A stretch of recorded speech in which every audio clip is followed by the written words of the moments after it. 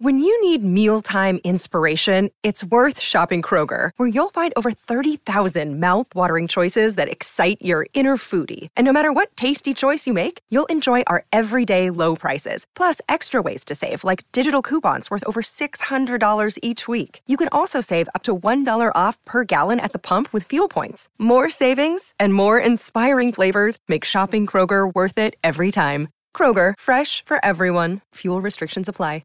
630 CHED Inside Sports with Reed Wilkins. Weekdays at 6 on 630 CHED.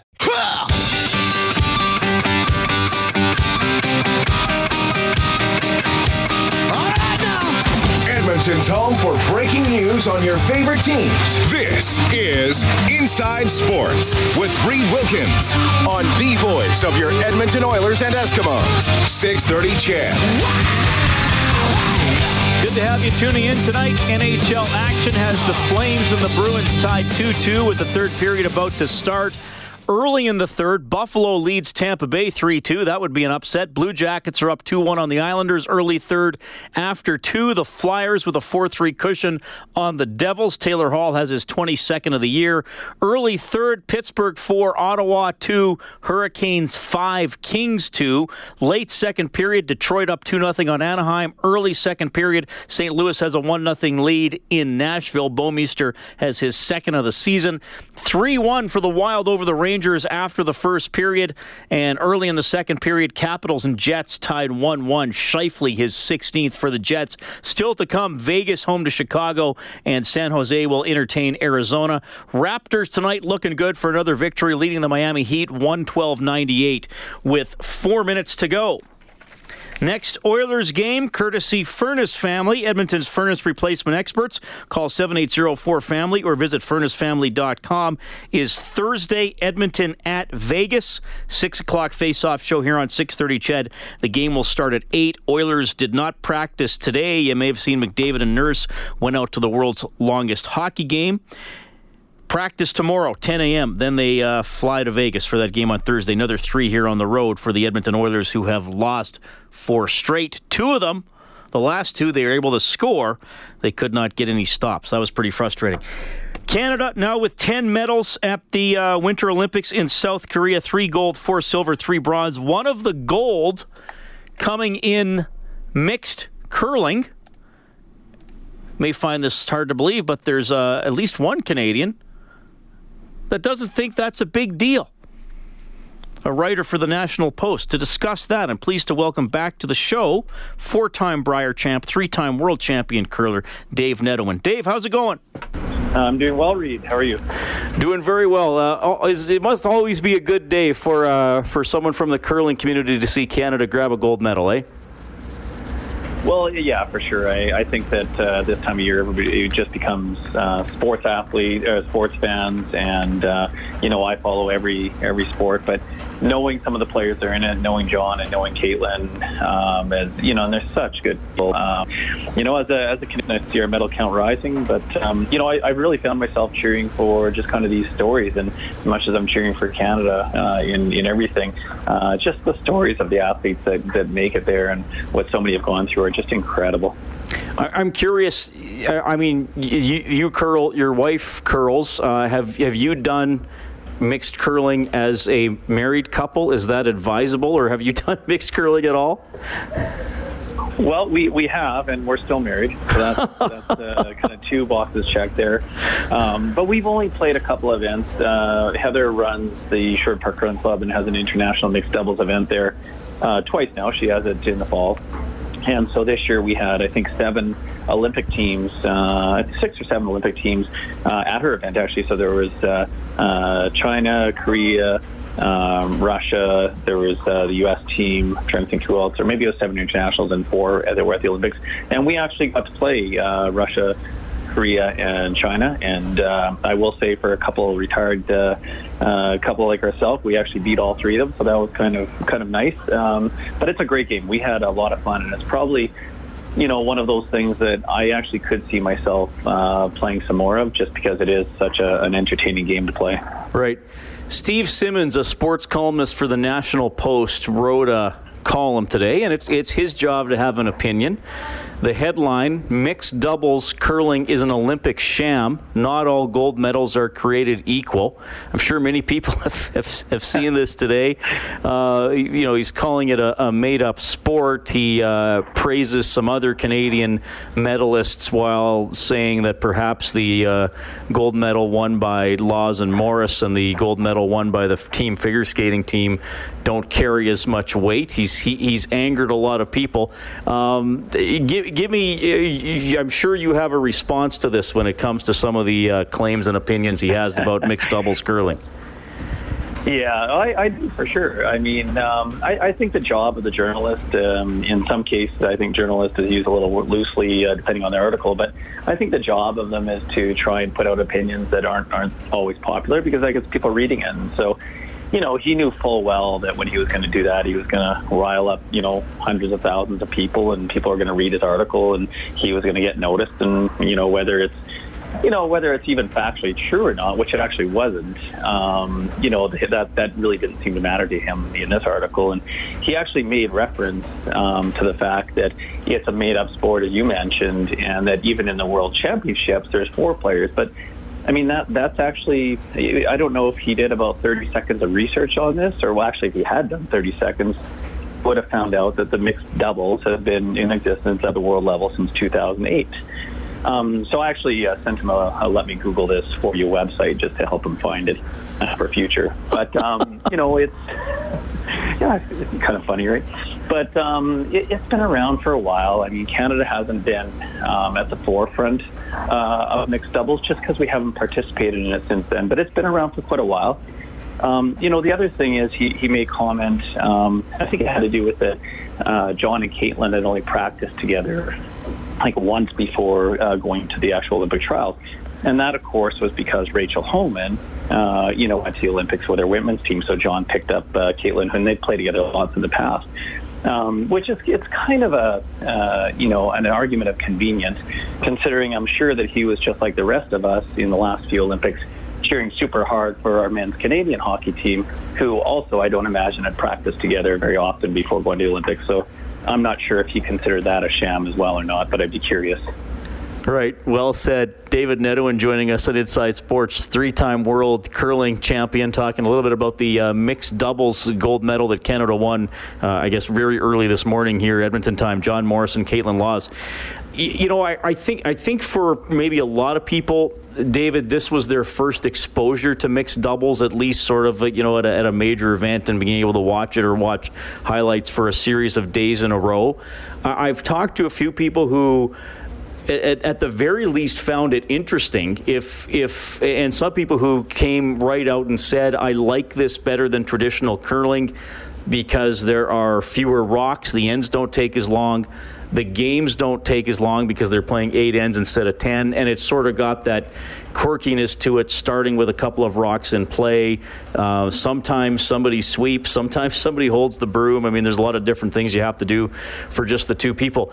It does. I mean, I almost hate to ask you this because usually people who've been involved in a sport for a long time don't want it to change too much. But did you think traditional curling needs to look at this and say, do we need to adapt? Do we need to appeal to this, a generation of people with a shorter attention span who want things quicker, who want more action? How do you look at mixed doubles and how it could affect traditional curling? Well, it's a good question. I mean, I look at it from the perspective of, what's growing the sport and what's getting people out there, and especially kids out to their curling club. And so, this coming weekend, my daughter is actually playing in the Alberta Winter Games in mixed doubles curling. My other one's playing in ringette, so I better make sure I say that as well. And what we're seeing at curling clubs, at least at the Sherwood Park Curling Club that Heather runs, is that there's mixed double leagues that are filling up, and it's getting people out there. And you don't have to necessarily have 3 hours to go down to the club in an evening to play a game. You can get a game done in an hour and a half, kind of like going and playing 9 holes of golf instead of playing a whole round. So you get out there, you're extremely active because you're sweeping almost every shot. You're really involved in the game. So do I think it's good for the game? Yeah, I think it's great for the game. I think it's getting people active and involved in the sport And I think we're seeing a boom right now in terms of the clubs being, their memberships going up. That we saw quite a drop there for a while, I think about 5-6 years ago, and now it's starting to pick up. And I definitely think that mixed doubles is part of that. So it's something that we adapt to. I mean, we all adapted to 3-on-3 hockey in overtime. I think people really enjoy that because it's fun, it's fast paced. Is it traditionally the hockey that Pierce would like to see? No, probably not. I mean, but it's fun, right? It gets people watching it and talking about it, which is great. From my own, I guess, kind of a personal experience of watching the Olympics, I think of rugby sevens, right? Mm-hmm. I don't understand everything about rugby, but when rugby sevens was on in the Summer Olympics, I was glued to the TV. I thought it was a great game to watch. So it was something that attracted me, and then I watched more of that because of that event. And I think we're seeing that with the mixed doubles curling too. So I think it's all good. I mean, I just think it's maybe it's not for everyone, and that's okay. It doesn't have to be, but it's getting people out there playing and talking about it, which is really what it's designed to do. Yeah, well, that's a good way to put it. Hey, David, it's always great to have you on the show. Thanks for your perspective. And hey, tell you what, if Steve Simmons writes you back or texts you, can you let me know, and you can go over what he said? Yeah, absolutely. I'd love to hear him put some actual fact in that article.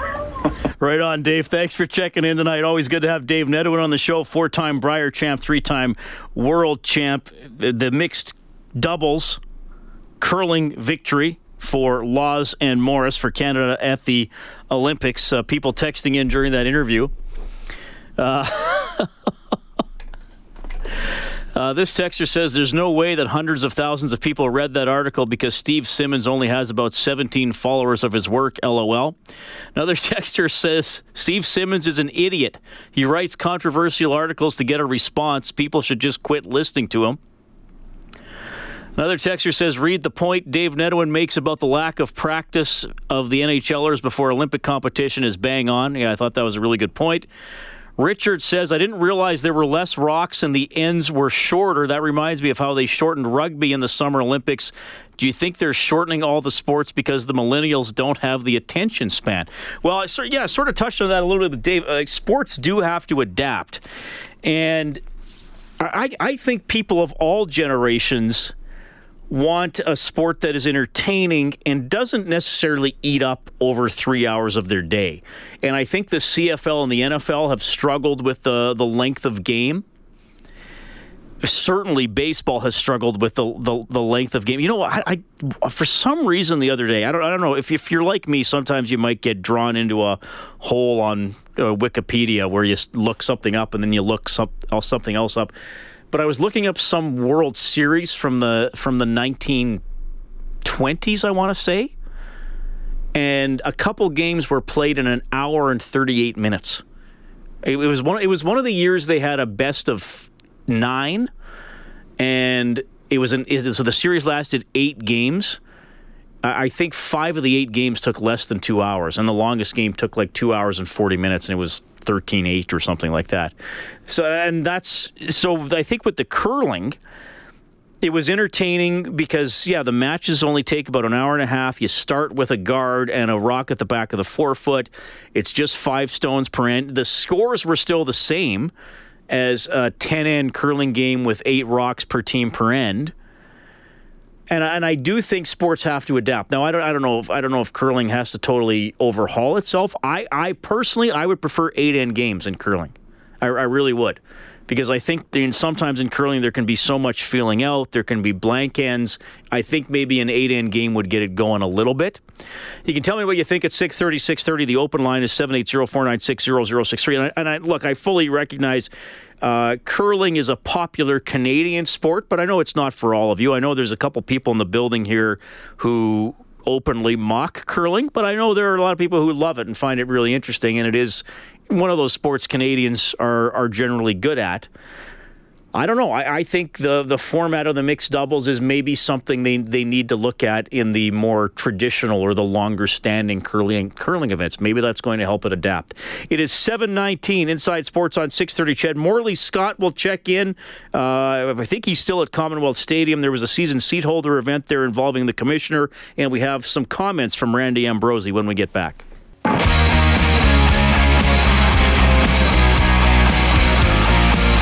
is JC Sherritt from your Edmonton Eskimos, and you're listening to Inside Sports with Reed Wilkins on 630 CHED. And, of course, JC Sherritt re-signed with the Eskimos last week. I got a text here from Darcy. He says, Reed, do you know what the power play is in the mixed curling? I hear them talk about it, but I don't know what it is. Darcy, that was a new one to me, too. I just went to the curling.ca website. The power play. This option can be used by each team once in an 8-end game, where they have the decision on the placement of the position stones. However, they cannot use it in an extra end. So if you watch the mixed doubles curling, the team with hammer starts with a rock in the back four. The team throwing first starts with the rock a center guard. So the power play allows them once per game to put that rock wherever they want it, so they can move it around. So yeah, it's kind of interesting that you could... Interesting that they start with rocks in play, and then that once per game you can choose to place them. So that's what the power play was. Mark in the Deer says, would shorter games equate to cheaper fees for the fans? Well, Mark, maybe I'm being cynical, but I doubt it. I don't think owners would do that, especially at the highest level of sports. But I understand what you're saying. But, I mean, I think that's... to me, baseball's the number one because the games can take so long. The commercials between innings, the multiple pitching changes, how slow it is now with batters stepping in and out of the box. It can be really frustrating to watch. What if baseball said, okay, fine, we'll keep all that stuff, but it's going to be a 7-inning game? Would you lose your mind as a baseball fan? I know there are a lot of purists who probably would. But if you could get the games consistently around 2.5, 2:45 even, because some baseball playoff games take 3.5, 4 hours for 9-inning games. Kind of maddening.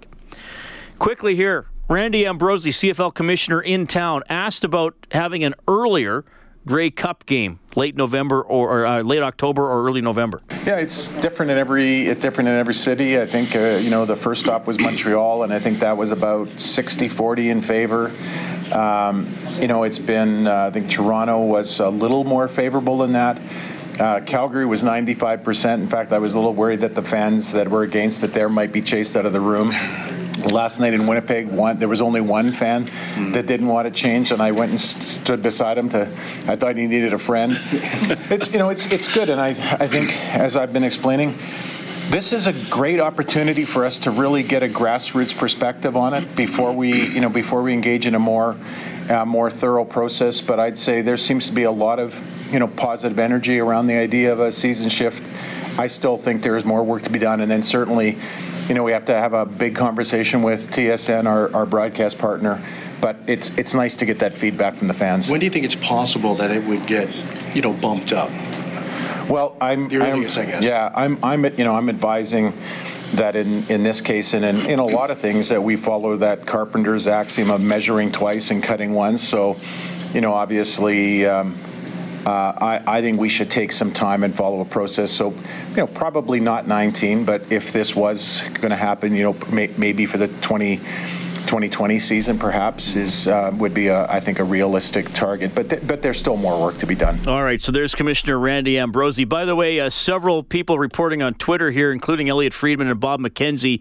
Dion Phaneuf pulled from the Ottawa-Pittsburgh game because he's going to be traded to the Los Angeles Kings. So we'll keep an eye on that one tonight. And Taylor Hall did score for the Devils. As he scored, he got drilled by Radko Gudas of the Philadelphia Flyers and had to leave the game. So something else to keep an eye on. Morley Scott, when we get back, Inside Sports on CHED.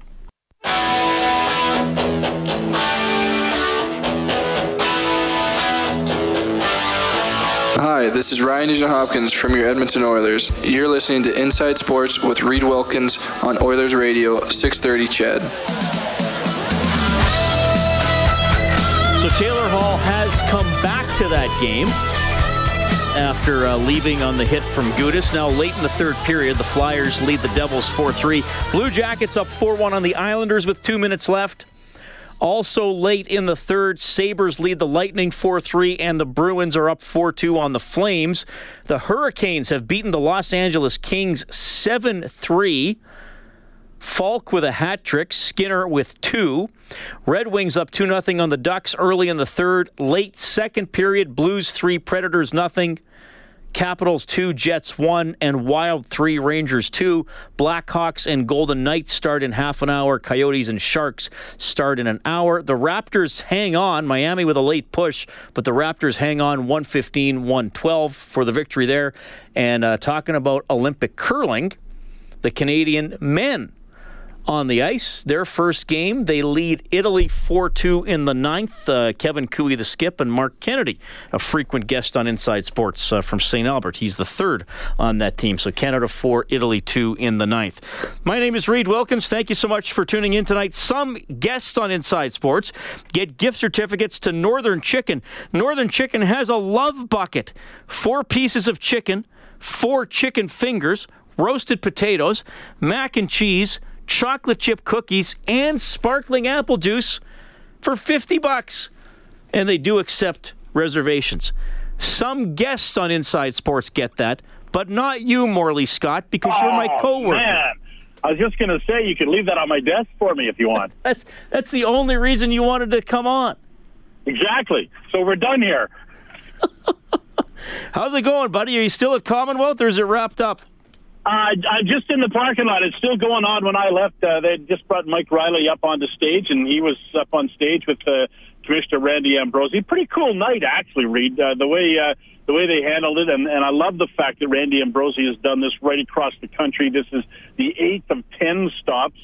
He still has to go to Hamilton, and then he's going to Halifax to talk to the football fans in Halifax, which, of course, is rumored to be the next spot for a Canadian Football League team at some point. But Randy Ambrosie goes one step beyond and says whether they have a team or not, we've got to tell them that they're part of our league. Halifax and the Maritimes are part of the Canadian Football League, whether they have a team or not. So he's going to talk to them.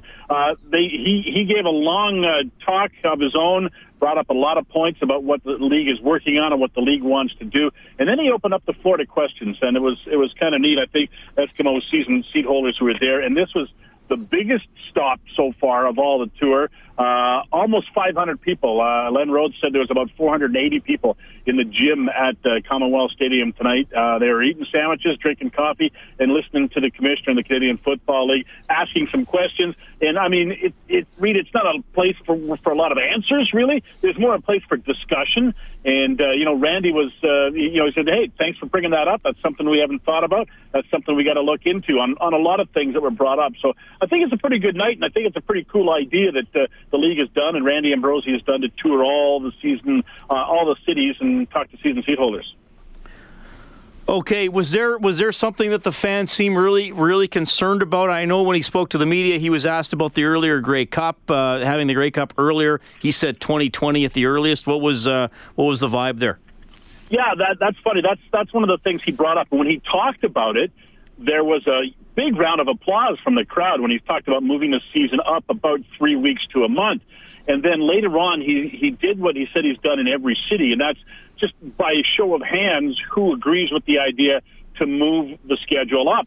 And the majority, I would say 80 to 90% of the people in the room put their hands up. And then he asked for those who think it's fine where it is, put their hands up. And then the rest of the group put their hands up. And then some of those people talked a little bit. And I was surprised they were the minority. But, man, they're the vocal minority. And there's one lady who talked. She's just passionate about not moving the schedule and leaving it where it is. It started with her saying she has to work every May-long weekend. And that would mean she'd miss a game now, starting when it happens. But they just gave the talk about, hey, we're tough. We can sit in the stands. We can take it. Sometimes it's colder in October than it is in November. I was really surprised and taken aback at how vocal the minority of people who don't want the schedule moved were at this get-together tonight. Morley Scott joining us on Inside Sports. He was at the gathering with Eskimos season ticket holders and Commissioner Randy Ambrosie. And, of course, CFL free agency open today. So just the highlights here. People have missed him, Morley. The Eskimos have added Alex Bazzi on the D-line. He was with the BC Lions. They retain Johnny Adams and Forrest Hightower in the secondary, and also Adam Konar in the linebacking core. So Alex Bazzi is the new guy. Is this the replacement for Odell Willis? Is that the simple way to look at it? that's probably the simplest way to look at it. And the fact of the matter is, Bazzi comes from the BC Lions. Odell Willis ends up with the BC Lions. So you can look at it as a straight trade, but the Eskimos also get Serezna, who's 10 years younger and a pretty good prospect at the defensive tackle position on the defensive line as well. So it's a pretty good upgrade for the Eskimos. Bazzi was one of the prominent names out there on free agency day. He's the guy who's got some pretty good numbers. He spent the first half of last year in and around with about 3 NFL teams.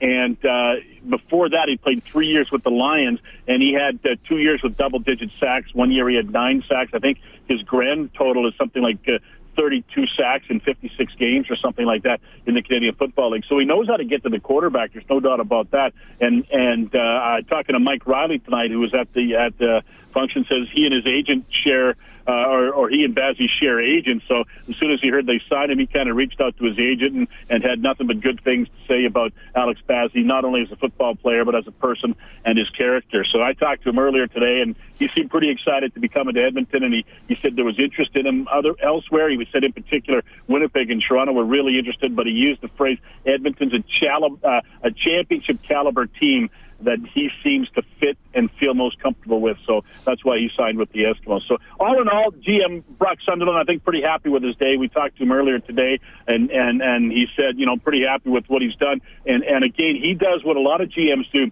They don't think as free agency as today. They think of it as the days and weeks leading up to it and being able to retain your own players. And he's done a pretty good job doing that with so many players who had become free agents. His free agency was signing Darrell Walker, was signing J.C. Sherritt, was signing Sean White, was able to keep most of the core of the team together. All right, so the Eskimos that have moved on here, defensive back Gary Peters, but the Eskimos are still fairly well stocked at DB. Euclid Cummings is a loss on the D-line, and Joel Figueroa on the O-line might create the biggest hole here for the Green and Gold, Morley. Yeah, absolutely. I had a chance to talk with Brock Sunderland before the media gathering today, and I said, are you done? Do you still need to go after an offensive lineman? And he didn't say he wouldn't be, but he said he was pretty happy with having Kelly and Batiste as their 2 tackles going into the season. He said when Figueroa was injured last year and Batiste came in and played, they won their games. They played well and won their games. And he really feels that they're set there. And I don't know if he's really actively pursuing another tackle. I don't think he's actively pursuing another tackle to come in and play at that other spot. I think he's going to go with Colin Kelly and D'Anthony Batiste at least to start the season, unless something falls in his lap between now and then. Okay. Interesting stuff. Morley, thanks for checking in. I appreciate the update. And, good stuff, buddy. I'll try to save you some chicken, all right?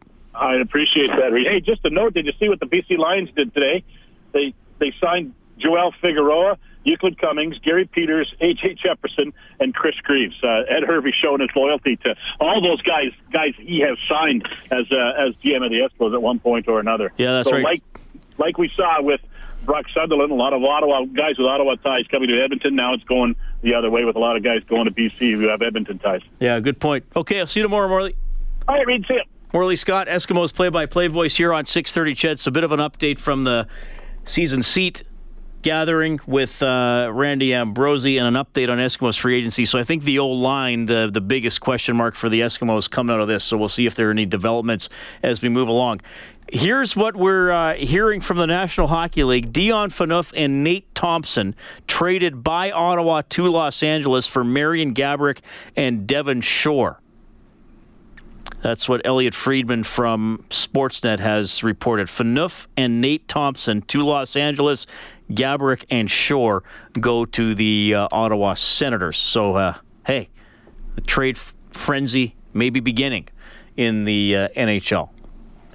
Inside Sports on 630 CHED. It is 7:43. Boston has added an empty netter. They're up 5-2 on the Flames with 1:07 left in the third period. Of course, the Flames know Mike Smith. He is day-to-day with that groin injury, so he's not going to be out long-term. But the Flyers, Brian Elliott, out 5 to 6 weeks. He had to have surgery because of a core muscle injury. Mitch Callahan, who plays for the Oilers farm team in Bakersfield, 20-game suspension for violating the AHL's performance-enhancing substances program, and Seattle has formally submitted an application for an NHL expansion franchise, so the wheels keep turning there. 7:44, pretty special story involving an Eskimos fan and the CFL commissioner. You'll hear it when we get back.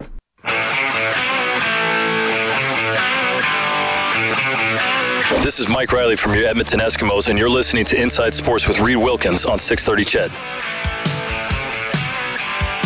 Eskimos general manager Brock Sunderland on day one of free agency. We got 22 guys back, 4 more waiting on contracts back. We have verbal agreements on, so we were 12-6 in the regular season and 13-7 overall. So, you know, sometimes I think there can be more bark than bite in free agency. You want to get enamored and go and try to win the Grey Cup in February, and our philosophy is we like who we have. We have a very good locker room. We have a good team. So the focus we had was keeping those guys here. The big name you got, obviously, Alex Bazzi. A little bit about him and why he fits here.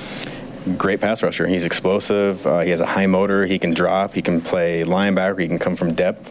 One thing that really sold me and Jason on him was we watched 4 consecutive plays, and he had a different move in 4 in a row, and he won with each one. So, and then the other thing that was really selling for me was pulling up the Hall of Fame game when he was with the Cardinals against the Cowboys last year. He was walking back, NFL offensive lineman. He had 7 solo tackles.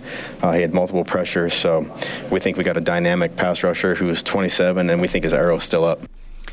Also, what's going on with Aaron Grimes, outstanding Eskimos defensive back, came back from the NFL last season? We're in conversations. Aaron and I chat daily, and he's still sitting out there waiting on potential NFL things, but should that not happen, then I feel very confident we'll get him here. All right, a little bit from Eskimos general manager Brock Sunderland. My name is Reed Wilkins, Inside Sports. It is 7:49. So Randy Ambrosie just wrapped up his talk with Eskimos season seat holders at Commonwealth Stadium. He talked with an Eskimo season seat holder personally earlier today. We're going to get that story from our old friend Andrew Hoskins. Andrew, welcome back to the show. How are you doing? Hey, I'm doing okay. Thanks, Reed. Thanks for having me on, man. Good to talk to you again. Had you on a few years ago. I did a year in review segment on the Eskimos with you and my buddy Doug McLean, both you guys big Eskimos fans. You have a podcast. What's it called? The Eskimos Empire Podcast?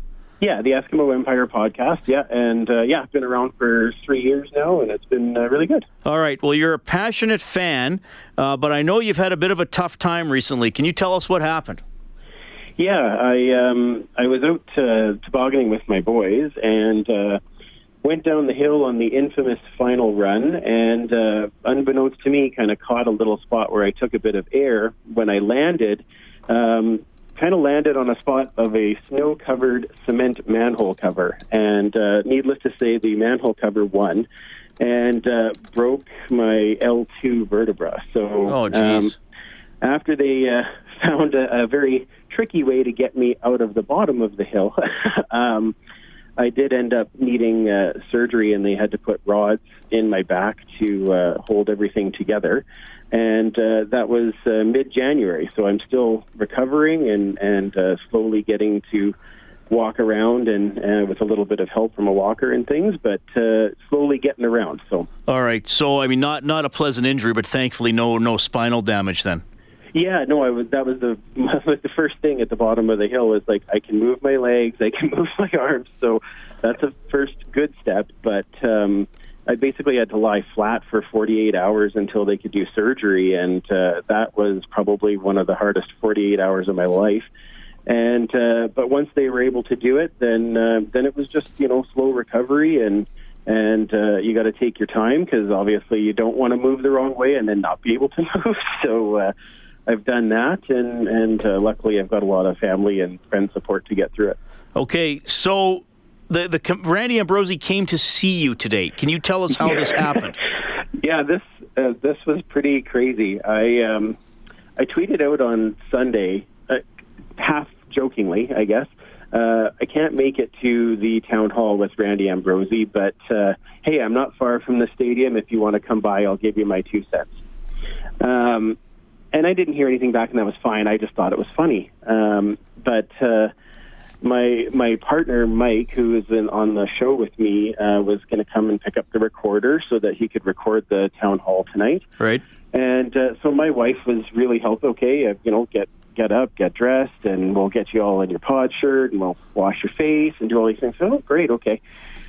And so I'm sitting in the living room, and Mike is here, and we're chatting, and I kind of look outside, and I'm like, who parked the wrong way in front of our house? and she's like, oh, I have no idea. And then I looked back, and here I see Randy Ambrosie and one of the girls from the CFL office coming with him, and I was completely blown away. I was amazed that not only that he took the time, but that obviously he had got wind of it somehow and decided to come to see me. And it was amazing. I guess what happened is he had emailed his assistant and said, can we please make this happen? And she reached out to Mike, who then got in touch with my wife, and those two pulled off an amazing surprise and basically worked out all the details. And he showed up here to basically ask the questions that he was doing at the town hall tonight and have a football chat with us. And so what did you talk about? Give me the Coles notes of the conversation. Okay, so we talked about the season moving up and kind of what the vote was on that. One of the funniest things there was we took a vote. There was just three of us, but my wife's birthday right now lands right where the Grey Cup is, so she loves that the cities throw parties for her on her birthday.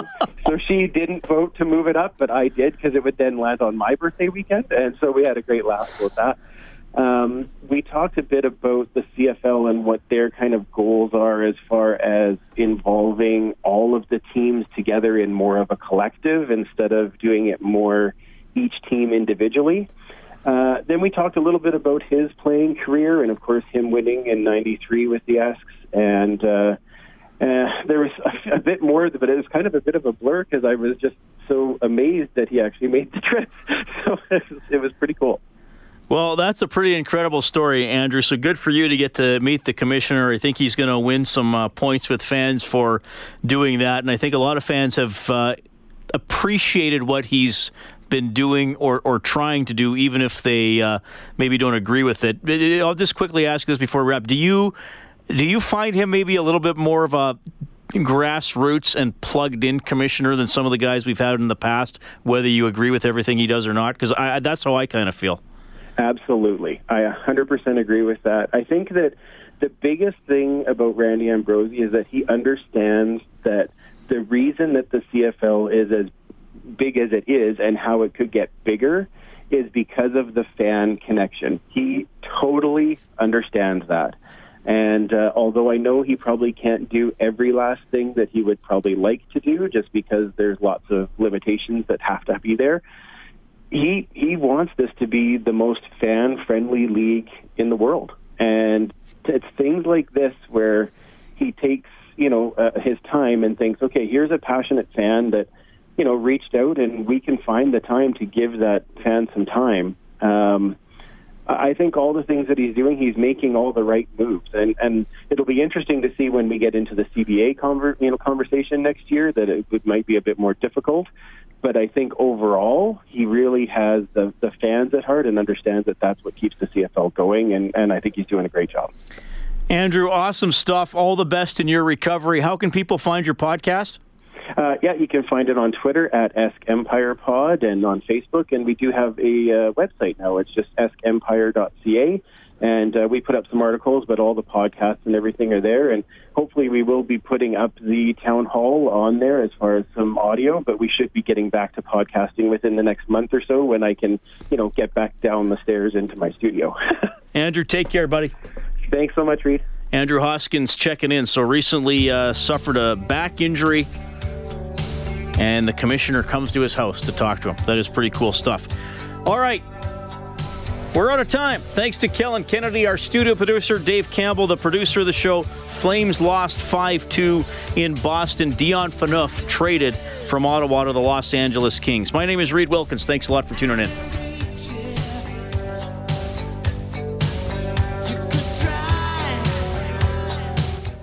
.630 CHED Inside Sports with Reed Wilkins. Weekdays at 6 on 630 CHED.